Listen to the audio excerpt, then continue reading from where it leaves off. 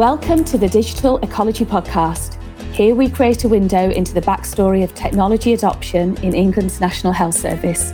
I'm your host, Victoria Betton.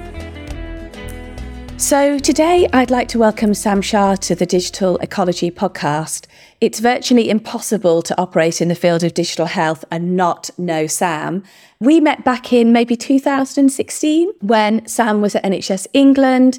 He was the clinical lead for urgent and emergency care and director of learning and development, and brought in FutureGov at the time to do some service design work, which I was really impressed with. I interviewed Sam for my book on my chapter on diversity in digital health, and he did an awesome job as Master of Ceremonies at the book launch for my digital ecology book some time back. So Sam is a dentist by trade. He's Chief Medical Strategy Officer for Numan. He's Senior Advisor to Freuds, and he's a visiting lecturer at UCL and all sorts of other things besides. But most importantly, he's a fab person and he has a fabulous twist of mischief about him. And it's the mischief maker that I'm interested in drawing out today. And we can have a conversation on the theme that we've agreed between us of complicated, complexity and chaos. So that's our frame for today. So Sam, it's lovely to have you with me here today. Victoria, great to join you. And yeah, I'd forgotten how many years it's been. It's almost been 10 years that we've sort of been in the same space, and super nice to chat to you today, especially the last few times we reflected on digital transformation, your book I've been recommending to lots of students to read as they go on their digital health journey. And we're in such a vastly changing environment across healthcare, not only in the UK, but globally. So great time to chat to you. And I will be using that snippet to basically make my audio CV, because you thankfully summarised it in a way that I never could. Thank you. Oh, thank you. And Sam, when we came up with the title for the podcast today, what was it about that appealed to you? I think that was a day when all three of those elements were going on, right? There was a bit of complexity, a bit of chaos, and a lot of complication all at the same time. And I think that sort of sums up where we are, not only in the UK, but around the world when we think about digital change and transformation in health systems. We often treat digital transformation, digital projects as if they're complicated, but actually they're much more akin to complexity and much more akin to chaos. So I'm always struck by, we have our Prince2 methodology and we try and control these big projects and contain them. But actually we're working in complex adaptive systems. We're working with lots of different partner organisations, lots of different technology systems. So actually, I think we tend to kid ourselves that we're in a complicated space, whereas actually we're in something much more akin to chaos. Would that be your experience? I think all three of those components exist together and change to varying degrees, right? Some things we might work on have more of one index or more of one of those than the other. And we need to get everyone to recognise that all three of those things exist together. It's rare that it'll just be complicated or complex. There'll always be some chaos. And I love the UK. I love England and how diverse the entire system is in terms of pieces of the puzzle. And that in itself also gives rise to a little bit of chaos, and that you've got everything from small providers at one end, whether it's a small health tech startup or a primary care practice, a GP practice, a pharmacy, a dental practice, through to big providers like big hospitals or ambulance services, and a little bit like lots of different atoms floating around in whether it's a vaporous state or in some sort of solid at a different rate. We've got all of those features of a bit of chaos theory going on. So that's kind of what I like about the system, but I have to recognise it is lots of different molecules, a bit like different chemicals floating around. And then we've got the way we mix them together. So some recipes are really difficult. So we've got a bit of complexity coming into the mix there, or rather complication when we think about difficulty. And then we've also got lots of different components, and those components give rise to the complexity that goes alongside that complication. So it's that sense of the different components, of which there's lots of different players and different levels in the system, whether it's regulators or state entities, investors on one side, coming down the chain, different types of commissioner and provider, different patient mixes. So that gives us our different components. And then we've got this issue of difficulty. We've got everything from simple problems at one side all the way through to very, very difficult problems. And then all of these things moving around at different rates and paces, everything from the problems during winter through to what might happen in the summer all year round. So that's kind of how I think of the system, all of those pieces mixed together. Yeah, that's a nice sort of blend of metaphors there as well. So thinking about that space with all those atoms bobbling around, as someone who's worked in the centre and is now out of the centre, so you've been there, you know what it's like to be in there, and now you're outside looking in but still connected to all of those people, what should be the role of the centre in that blend? People listening to this are probably going to really dislike my answer, but I think the state and the role of the centre will vary depending on the economics, the politics, and social expectation, as well as the climate in which clinicians and the rest of the healthcare workforce are willing to operate. There are times when people may expect the centre to do more, to have more control, and in some cases reduce the complexity and reduce the number of complications. There'll be times when people want more control and expect that heterogeneity, at which point they may want the centre to have less control. So I look at the system as it is, as at today, in the world of integrated care boards in England, health boards in Wales, health boards in Scotland, and then the entire state, as it were, in Northern Ireland. And I look at other parts of the world as well, and we compare what's happening. But at the current state, I'd almost say that we probably want the centre to do less and listen more. I think the role of the centre is one of a listening agency and to convene different parts of the system together. It's a convening power that it has. But often that convening power can get confused with a controlling power, and one where we end up from it being convening and listening to sometimes dictating and determining. Now, the extent to which those two things happen and the oscillation between them, well, that will depend on the climate. Let's take something like as simple as data sharing. I think it's unlikely that we'll get to a space where citizens can really own and control their data without some convening power and probably putting some pieces in place to help make that happen. So that's where I can see something like the centre probably does have a role. But if we take the other side of that, like, should there be one electronic health record system for the country or not? I think that's a more difficult problem to solve. And that's where actually the centre probably needs to have a role in convening and issuing some guidance, some standards, but actually allow those local areas to make those decisions for themselves, recognizing that it's unlikely there'll be a single solution or even a single set of requirements. Or on the other side, take apps and wearables. Some may say we should have the centre making that decision once for the system, like a single app, like an NHS app. Others may say the NHS app is an aggregator where it's got some microservices that should be made available once and for all, but allow other innovators to build off those and create things that are more bespoke around different patient groups.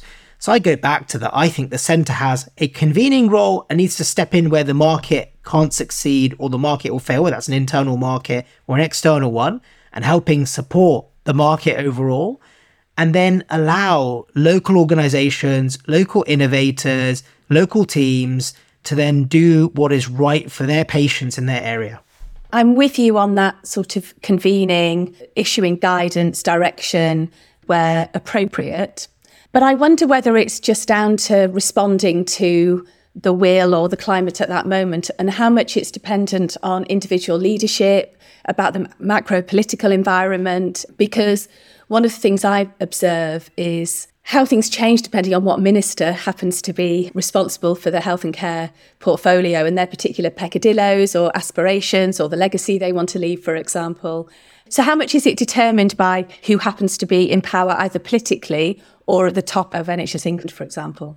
Well, I certainly think over the last 5 to 10 years, we've certainly seen how that influence can spread through the system based on whether there's a single minister in charge or a particular set of experiences from the leaders of the health system. And I think over the last sort of best part of the last 20 years, I've seen all versions of that exist. And a lot of what we see in the NHS in England is certainly driven by individual personalities. And one of the things that I think as senior leaders in the system, we want senior leaders and those of us who have been in these positions to remember is we don't really want Hippo to exist, which is the sort of highest paid person of importance. We don't want their view to be the view that gets put out there. It has to be one that is going back to that listening piece. But we've seen this time and time again, where if it's ministerial, they'll either have a particular agenda they want to get in place, and I understand that. There'll be manifesto commitments and mandate commitments. They'll often have people they want to bring in that comes with a certain flavour and set of experiences. And both of those things will tend to either work because there's good relationships, or they'll work because there's buy-in from the system to make them work. And sometimes that social capital, political will be high, and other times it won't. And one thing we've certainly seen in the last few years is where the change of the personality at the top changes the entire strategy. So we do need a little bit of decoupling from what is a long-term strategy to deliver change, both across health and care, along with digital transformation, from that political personality. And that's really hard because these strategies rarely stay in place. So where we see it go wrong is where that political change or leadership change results in a complete change of strategy or reprioritization of a portfolio. And that leads to disruption of that portfolio. And often chaos ensues. We get back to that chaos. And we get back to that chaos because suddenly everyone is going in a different direction to the one they agreed to without reassessing, well, what does that mean downstream through a system? And frequently when we see that rapid change, there's almost zero delivery or zero useful delivery that follows. So sadly at the moment, the strategy of our health system and digital transformation is very tied to political individuals and often politicians, and sometimes the leadership of the system. And going back to where we should divest and devolve that decision-making, perhaps we still need a long-term commitment to a strategy and not just another plan, but an actual strategy that's in place, that's funded and resourced, and then allow the delivery to take place a level one step removed from the political change. Yeah, absolutely. And as you were describing that issue of policy or strategy being tied to an individual, I was wondering, with the departure of Tim Ferriss from NHS England as Director of Transformation, what that might mean in terms of convergence. So for people who are listening who aren't aware, there was a real sort of emphasis on converging across regions, maybe having the same electronic patient record from the same supplier, rather than a focus on standards and interoperability between separate systems. And I just wonder whether you think there's a shift happening there, or whether that sort of approach of convergence will continue. I can really understand, if I take a step back, as to why a national leader such as Tim or anyone else may have had that view that convergence may have been a good thing. It might have come from frustration of change not happening, or thinking about how to use a small amount of resource. The downside of a strategy like that is around market dominance. You can end up with a single player that becomes dominant in the market, and then the consumers and users get the least benefit. So I can suspect that now there's again another shift and a change at the top, and there is also a lack of resource.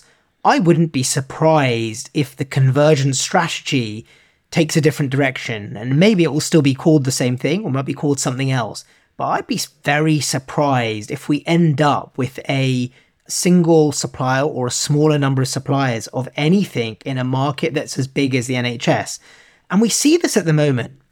If you'd asked me 2 or 3 years ago, would the Competitions and Markets Authority ever have stepped into anything in the health service? I'd have said no. Certainly from my dealings when I was in the system, they were very reluctant to get involved with anything health or NHS connected, whether directly or a step removed.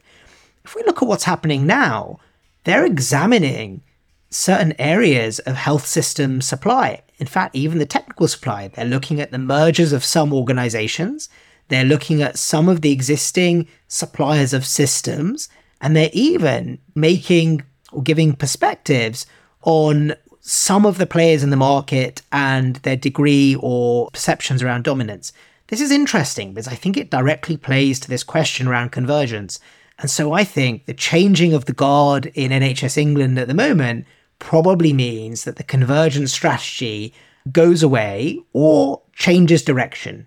Less likely that there'll be a small number or a single supplier, and more likely that we'll see an expectation that suppliers will be expected to work together, but perhaps not such a restriction on the number or the volume.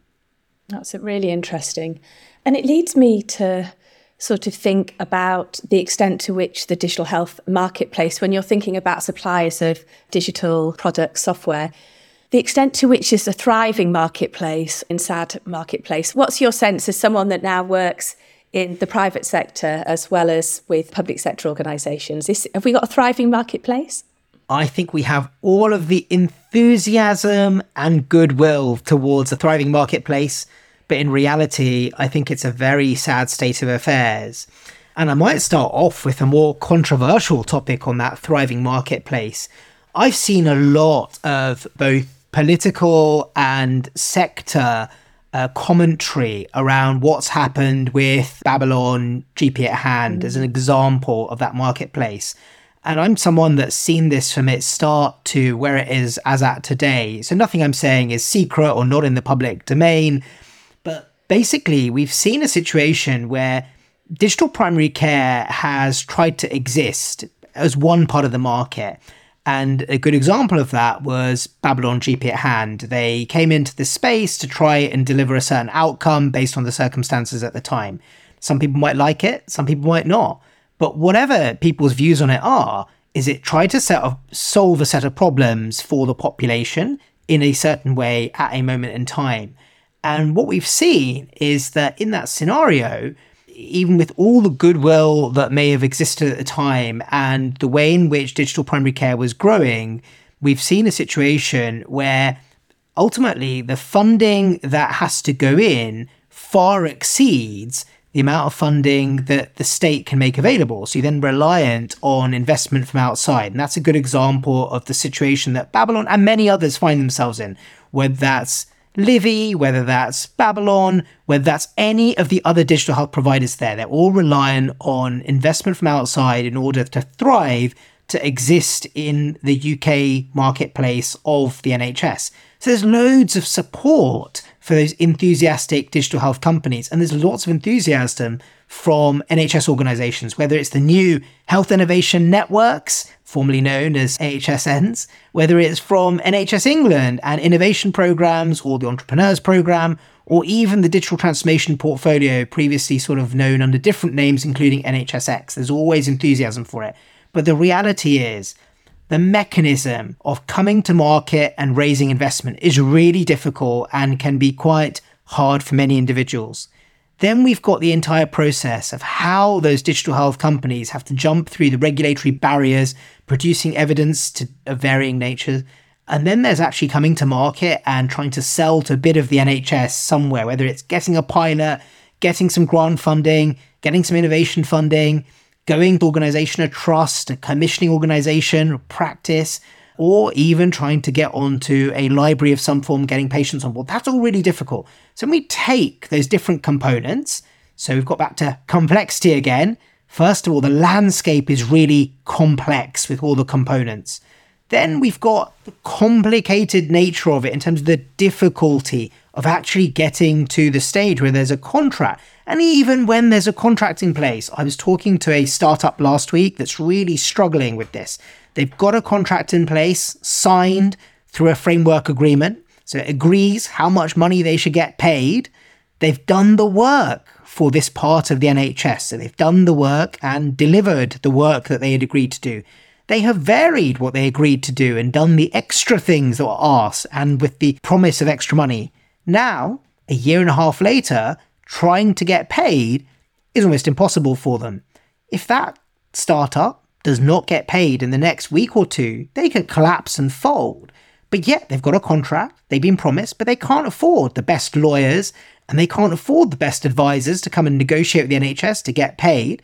And it just really goes to show that however much enthusiasm there is in this thriving and buoyant market of lots of startups every single day, the reality is it's really difficult to do business with a system like the NHS, especially one across all 4 nations, but in England. So do I think it's sad?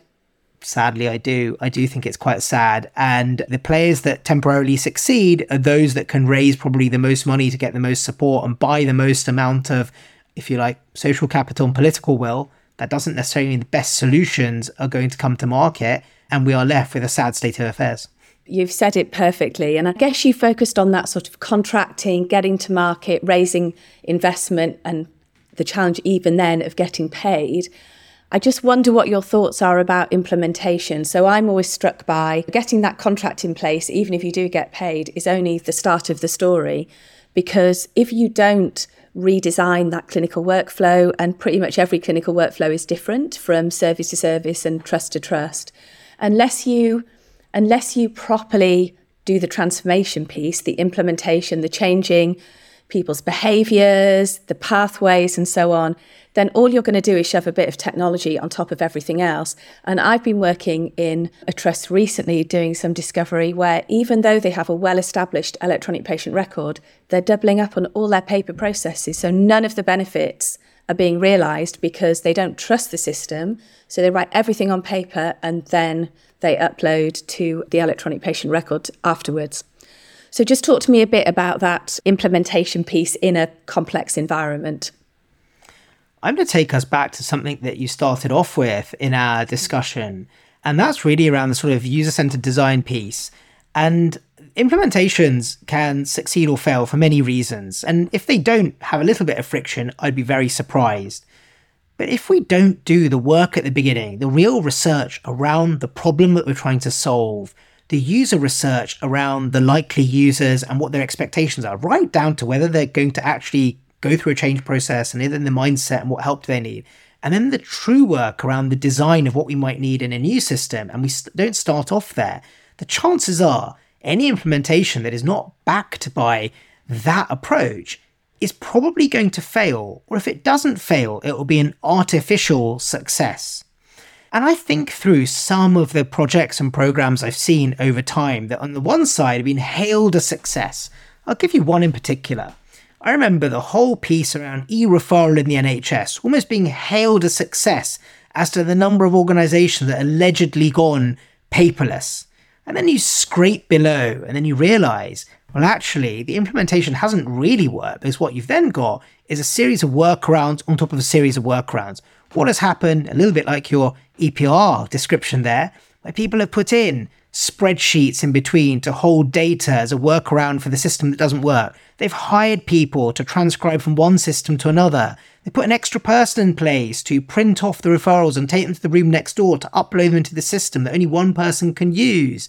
They've got another system in place to receive the things that are being sent out of a system to upload them elsewhere into a different system to create a task workflow. And then you start to realise that on the one side, this project may have been hailed a success. Then you scrape underneath that. Well, why was it? Well, it was because organisations were paid to demonstrate a particular output or process. So artificially, it looks like success. The reality is it doesn't work for users. It adds complexity to the users' lives. It's complicated because of the difficulty, the friction that is in place for all range of users, not just the patient. And then we also then have a problem where we've added cost to systems. So when I think about implementation, especially in somewhere like the health service, we sometimes fail to recognise the environment we're actually implementing into, and we haven't done the work before or the support after.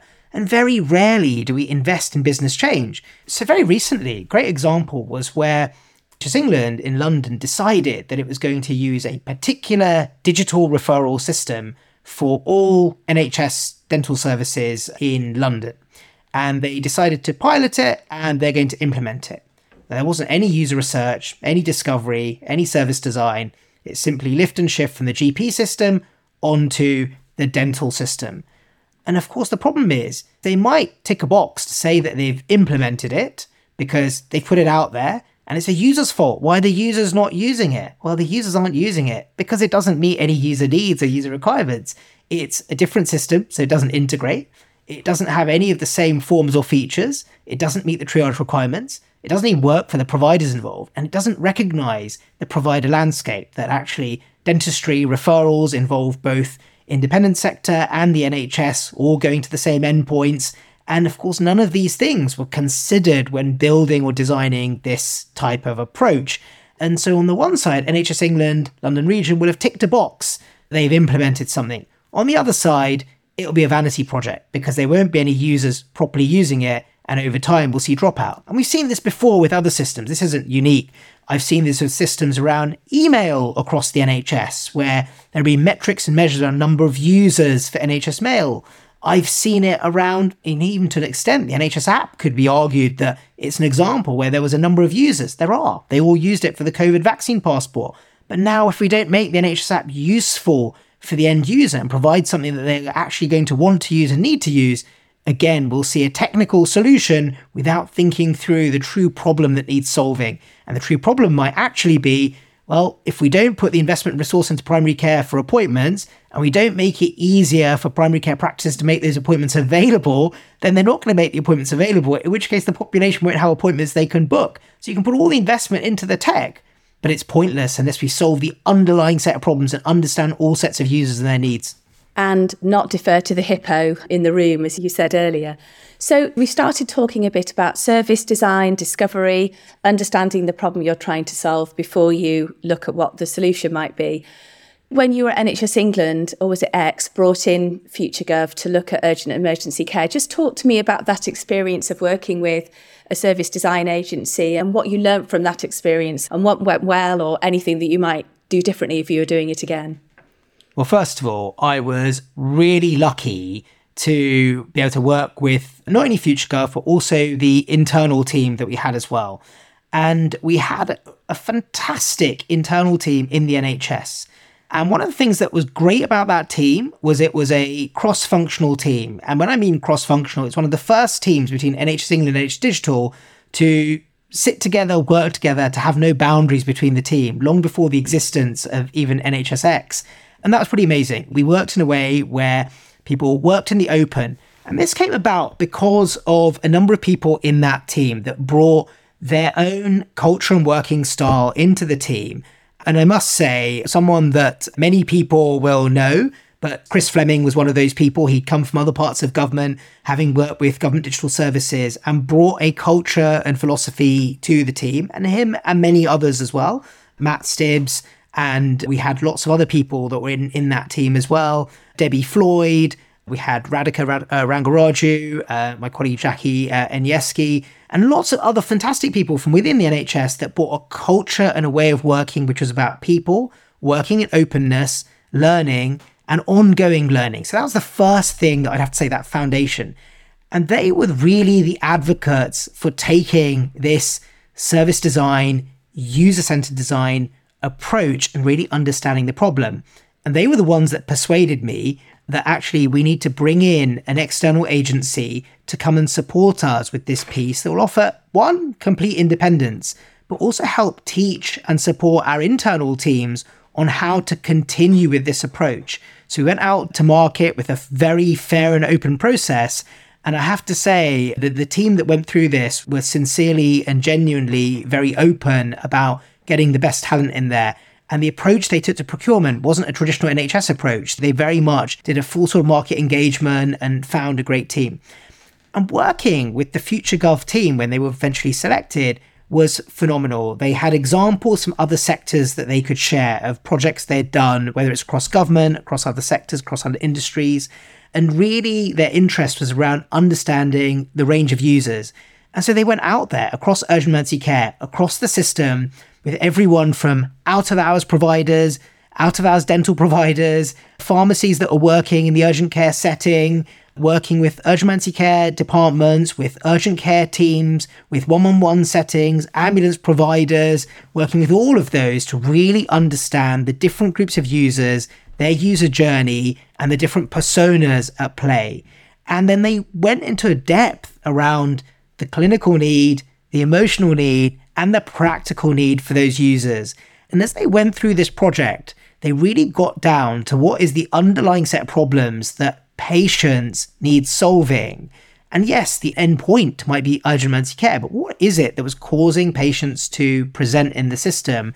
And so when they presented their recommendations and findings, they were very comprehensive.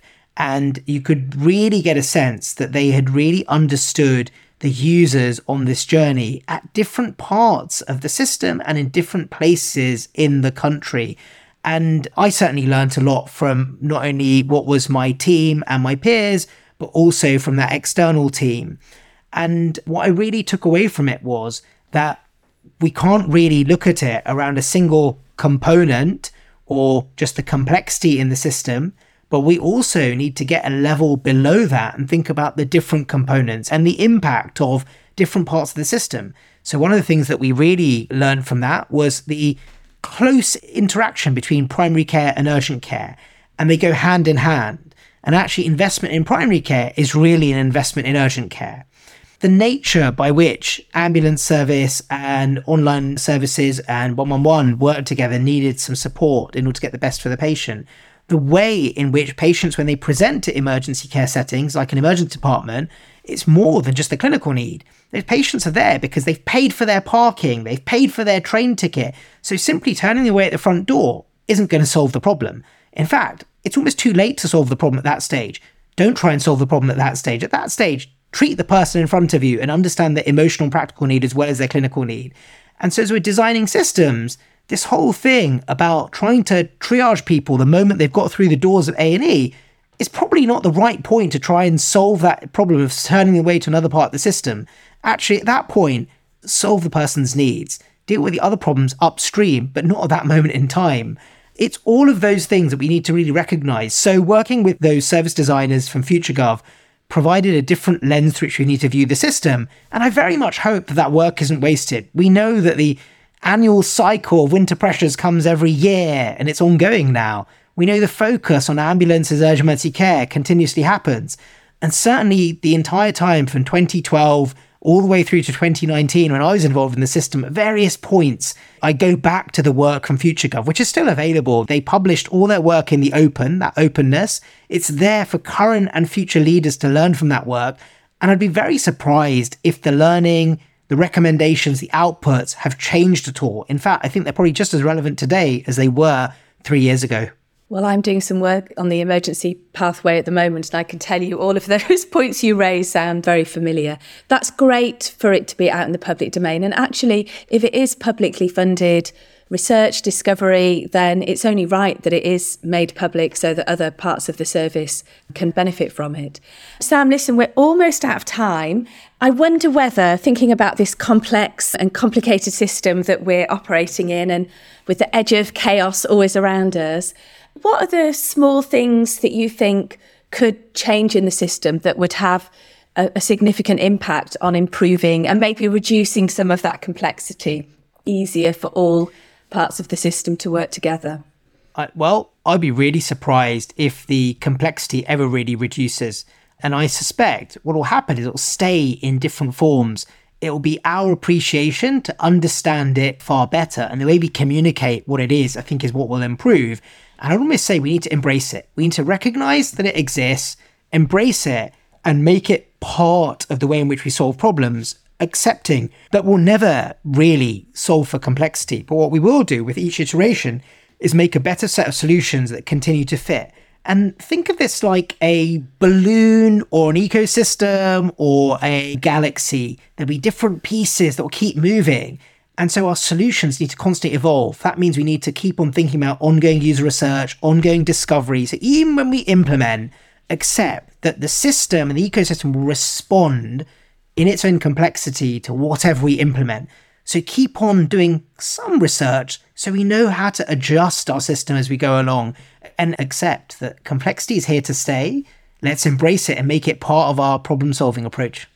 So embrace complexity, take a systems thinking approach, working with all those different components of the system, and roll with it rather than try and control it. I think those are your key messages, Sam. They are my messages, and a little bit of chaos won't do us any harm. And we just have to accept that that sort of chaos is part of the very nature of a system as gigantic as the NHS.